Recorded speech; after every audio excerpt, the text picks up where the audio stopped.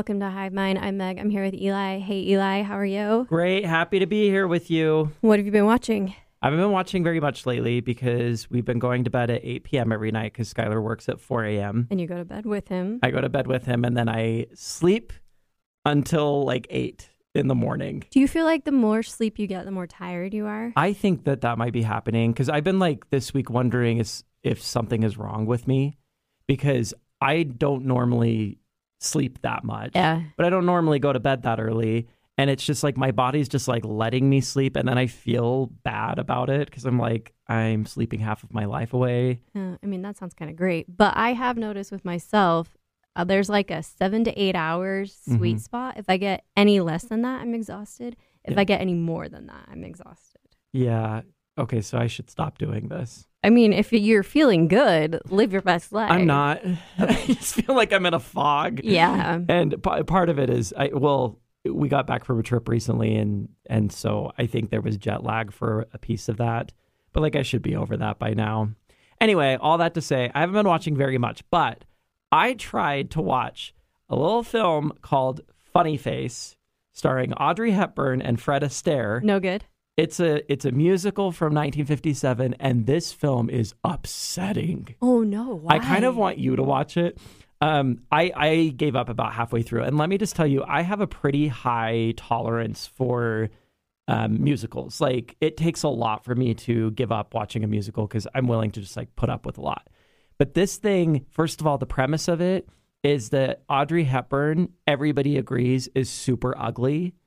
And she meets Fred Astaire, and Fred Astaire is a photographer, and he finds out that she really wants to go to Paris, and he has to go to Paris, and he's like, listen, your face is weird enough that I think if we took you to Paris, we might be able to find like some kind of modeling gig for Niche. you. And so the whole movie is like trying to get you to just like agree and accept that Audrey Hepburn is ugly. Okay. And they're not even doing like what they do with Sandra Bullock in every movie where they like try to make her look ugly. Like she's gorgeous. Like she's dressed well, and you know she's just like, yeah, I've just always had this really funny face. And I'm like, don't even with me, Audrey Hepburn. You might be the most beautiful person who ever lived. Yeah. And then Fred Astaire, it's a love story, and he's 30 years older than her and not an attractive man, and he is forcibly like kissing her against her will throughout the movie, but it's played like it's romance. It is so upsetting. I felt like about halfway through, I was like, I don't want this to be a part of my memories, so I'm quitting. So I gave it up. Do not recommend. Okay. I have been reading something. Ooh, okay. I read. David Sedaris came out with like his newest book, and I'll like kind of eat up anything that he puts out. And so it's just a series of essays. It's very good. I recommend it. I did not know he had a new one coming out and just happened to see it at a bookstore. And so I feel like that happens every few years. Yeah, there's a new David Sedaris book. He is able to do something in writing that I don't know if I'm ever going to be able to do, which is he's willing to just like admit moral failings without like sugarcoating it. And I think it alienates some people because people will be like, oh, David Sedaris is a jerk, or he's like, you know, inconsiderate, or, you know, he's this or that. And I'm not sure that he actually is any of those things more than most of us. He's just willing to just be like, yeah, I did this and thought that, you know. Sure. Which, you know. Yeah, you've got to be pretty secure in yourself and have a lot of money, I think, to take that step. Having a lot of money solves a lot of problems. Yeah, right. What have you been watching? The Kardashians on Hulu. Okay. Phenomenal. New season? It's a new season. So, you know, there was much to do about them leaving E! And going to Hulu. And I watched Keeping Up with the Kardashians about season 1 through 5. And season 1, nobody knew who they were. They were just these pretty girls living in Calabasas who ran a shop. And so to compare the premiere of that to the premiere of this new series on Hulu where they are all billionaires, megastars, is kind of fun to see how far they really have come. Well, that's interesting. Yeah, and the way they've really carved a place for themselves in American culture. It's impressive. And I highly respect it. They're so fun to watch. Why? They're funny and they make fun of each other a lot. But they're also very kind to each other and love each other fiercely, and they all have so much money, and I love watching people with money. Okay. I've never watched it, but my friend Corey, who sometimes watches it, said that she actually admires them as a family a lot. And one of the reasons is, she said, and tell me if you feel like this is true, she's like, they have the kind of relationship with each other where they're able to call one another out like very explicitly on bad behavior without it turning into like a bitter fight. Yeah. Because they respect each other enough. And so they're willing to just like say like, don't do that. That's wrong. What you just did is wrong. And like, they're willing to like kind of have conversation like that. Yeah. Does that feel real? Oh yeah. It's the best. Interesting. So in season 1, in the first few episodes, it's Kim getting ready to perform at SNL, which I don't know if you watched it or remember, but her monologue was really, really funny. Yeah. And everyone was like, whoa, Kim Kardashian, what's going on? And so it's all about her prep for that and how seriously she was taking it and how hard she worked on that monologue. Interesting. And how supportive everyone in her family was about it, and how they were like, you can say whatever you want about us. We have senses of humor. This is all about you. Go for it. And I like cried at the end of the episode. I was so proud of her. That's so fascinating. Yeah. So I would love to know, if you decide to watch it, I'd love to know what you think. Maybe I'll check it out. Let me ask you, since you've watched all of it, how, other than the money and the stardom, how, if at all, have they changed as people from beginning to where they are now? I mean, I didn't watch all of it. I just watched like the first 5 seasons, and there's a gajillion seasons. The Scott Disick aspect is really interesting because Scott and Courtney were together for a really long time, and they have 3 kids together, and now she's engaged to Travis Barker. And so Scott's still a part of the show, but it's kind of like this, how does Scott belong in our family anymore? Oh. And he was a major part of the Keeping Up With. So I'm only a few episodes in, but I'll be interested to see how much a part of it he really is. And they all are, I mean, they're not that different. Their personalities aren't that different. They just have tons of money. Huh. And they're driving around in Rolls Royces, which is so fun to watch. Yeah. Okay. Ugly Rolls Royces, like bright pink inside. Rolls Royces. You can't buy taste. But I'm happy for them. Does that make sense? Yeah, sure. Anyway, having a time of my life with that. Then I have been really into like men in suits movies, like what? men around boardrooms talking movies. That's a genre, I guess. Yeah. So we watch Margin Call. Okay. Which is about, it's quote unquote about who's the one the Goldman Sachs. And how Goldman Sachs at the beginning of the 2007 financial crisis quietly sold off all of their holdings, or what were they called? The bundles, the tranches. Exactly. Those. Yep. They like quietly sold it off and essentially destroyed the market. And it's about the decision-making process that led to them doing that. And you love finance. I love finance. I love learning about the 2007 financial crisis because I was gone. And so I feel like I'm like missing context constantly. So all the pop culture about it is really fascinating to me. It's 24 hours at this, firm, and all of these important people deciding if it was worth it to them to essentially destroy the American economy. Wow. Super interesting. We also watched Michael Clayton from 2007, starring George Clooney. Did you ever see this movie? Never heard of it. Apparently it was nominated for like a whole bunch of Oscars. Huh. Yeah. And it is about, he is a law firm's fixer. And one of his coworkers, one of the partners who's a litigator, goes kind of insane working on this case. And it leads to a couple murders and some it's hard. I don't want to ruin it for you, but it's, again, like a 24-hour thing, but it's really, really well done. Huh. And George Clooney gives a really good performance. I'll check that out. Tilda Swinton is really good in it. Okay. And then, not to brag, but I have also been reading. You also read? Yeah, I know. Which is like, honestly, I don't read nearly as much as I should, but I'm trying to get back into reading. Yeah. Read Where the Crawdads Sing. Oh, yeah? Really loved it. There's a movie coming out with our friend Brenda from Under the Banner of Heaven. Okay.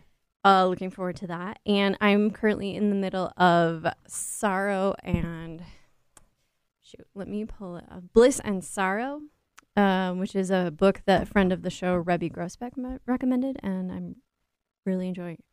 Rebby Brassfield. I was like, Grossbeck? Grossbeck is her maiden name. Was there a divorce that I didn't was hear in about? high school? Rebby Brassfield. And then I watched this documentary on Netflix about Martha Mitchell right on the heels of having watched Gaslit, which is a Yes. series partly about Martha Mitchell. Mostly we're here to talk about this because I just want an excuse to talk about Martha Mitchell. So I watched this last night. I didn't know who Martha Mitchell was. Did you know who she was before this? Only because I had listened to the Slow Burn podcast. Okay, and I started to listen to that, and then I think I got distracted, and Okay. but watching this documentary, I was like, I feel like I really should have known who this person was before this documentary. Well, I mean, history has largely been written by the males in America, and mouthy broads tend to get pushed aside in service of the men who have, quote unquote, done important things. But when you look at a lot of significant events throughout American history, it's usually the mouthy broads who really affected change. And I feel like that's the case here. The general story is Martha Mitchell's married to the Attorney General of the United States under President Nixon. She is a loudmouth. Mm-hmm. She doesn't fit kind of cultural norms. But people love her. People love her. She becomes a darling of the media. She's fun to interview. She's willing to kind of say whatever she wants. The Nixon administration, frankly, rides off of her popularity, and they're kind of just let her do her thing because she seems like she's good for the party, good for the administration, even though she sometimes says some things that they're like, that's not the statement we would have approved, but the public love her and it seems to be helping him. So whatever. This goes on for a while. Watergate happens while she's in California on some kind of campaign trip or something. Yeah, the way it's explained in Gaslit is that her husband John Mitchell, surprises her with a vacation to California. The whole point being that John Mitchell knew about the Watergate break-in that was forthcoming and wanted to distract her. And get her out of there. And did they live in the Watergate? No. They didn't. Okay. But he wanted to get her out of there. Of course, we know what happens with Watergate. They get caught. And so she is left in California and kept in the dark. And then roughed up in this hotel room where they cut off her phone. Yeah, once she starts to kind of figure out what's going on, they rough her up.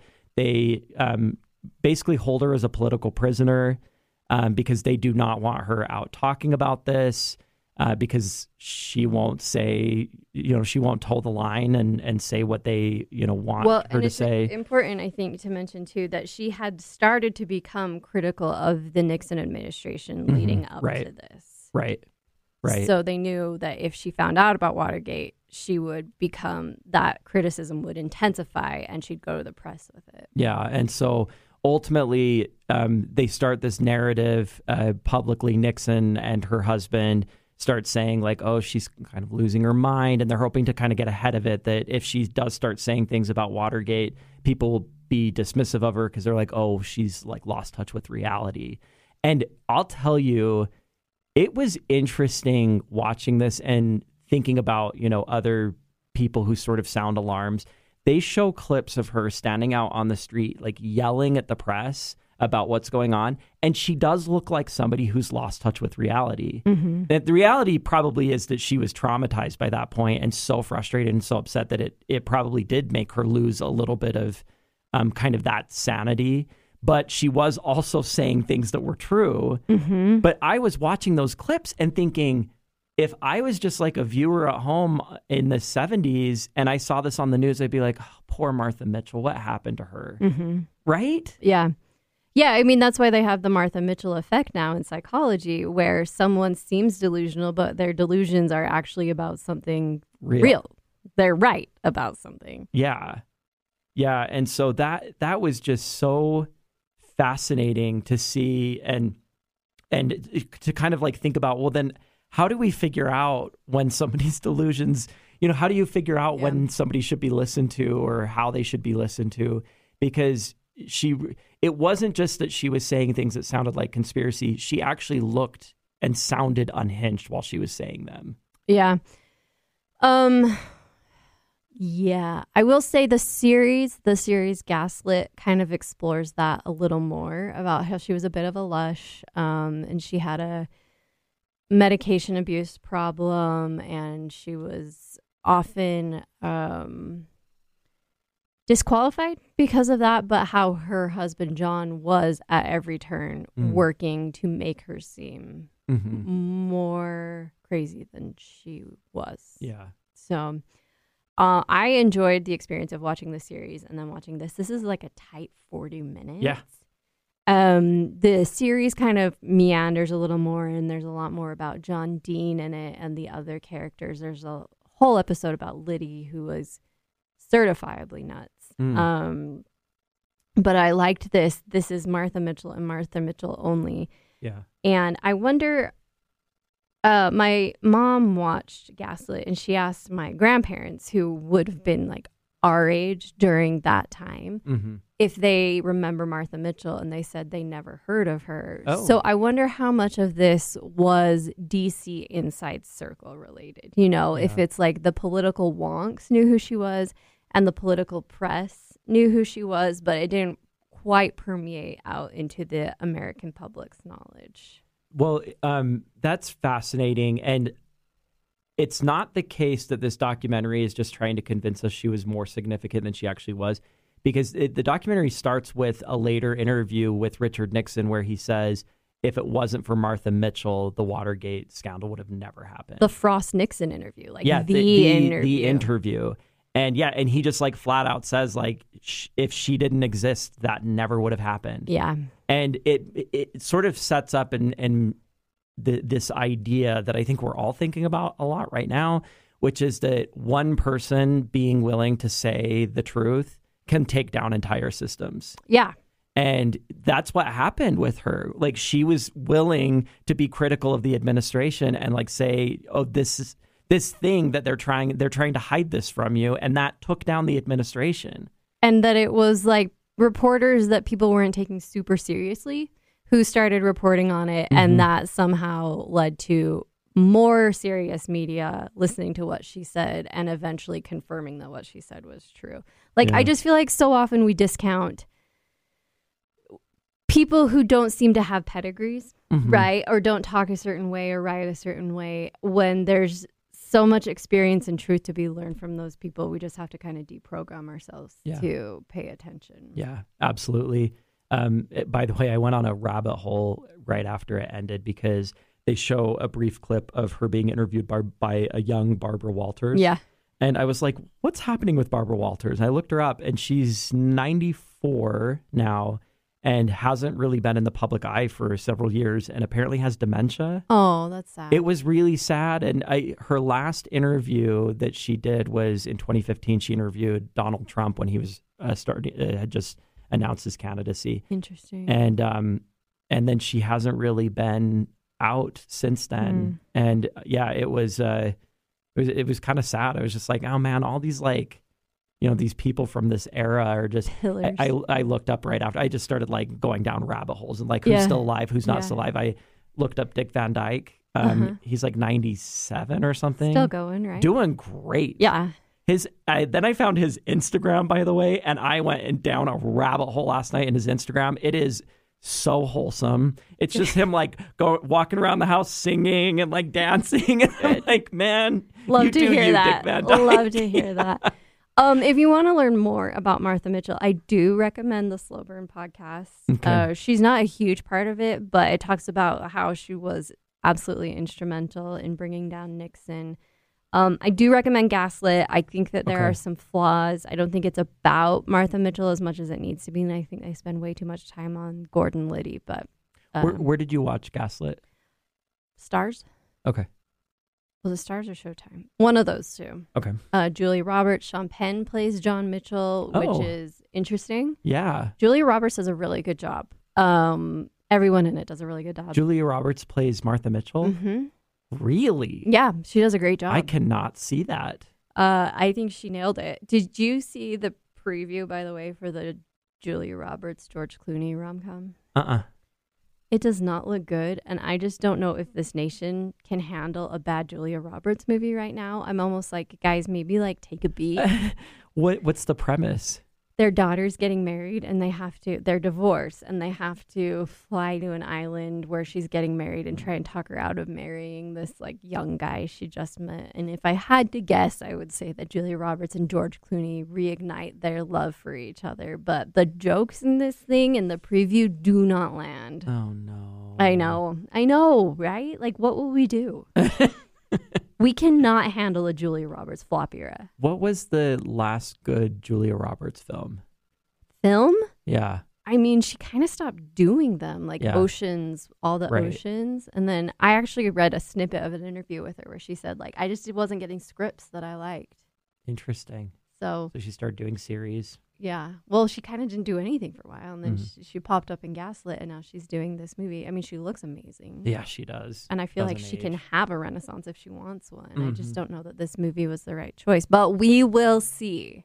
I've Okay. seen bad previews before that were great movies. Yeah. Anything else about this Martha Mitchell character? Totally recommend it. Yeah, it's a CNN documentary that's on Netflix. If you just Google Martha Mitchell documentary, you'll find it. I think it's called Martha Mitchell. The Martha Mitchell Effect. The Martha Mitchell Effect. Mhm. She's a fascinating person. Every piece of Martha Mitchell media that comes up, I'm devouring because I just think she's overlooked. Right. You want to do Elvis next week? Let's do it. Okay, next week we'll be back to talk about Elvis. Thank you so much for listening, and we'll talk to you soon.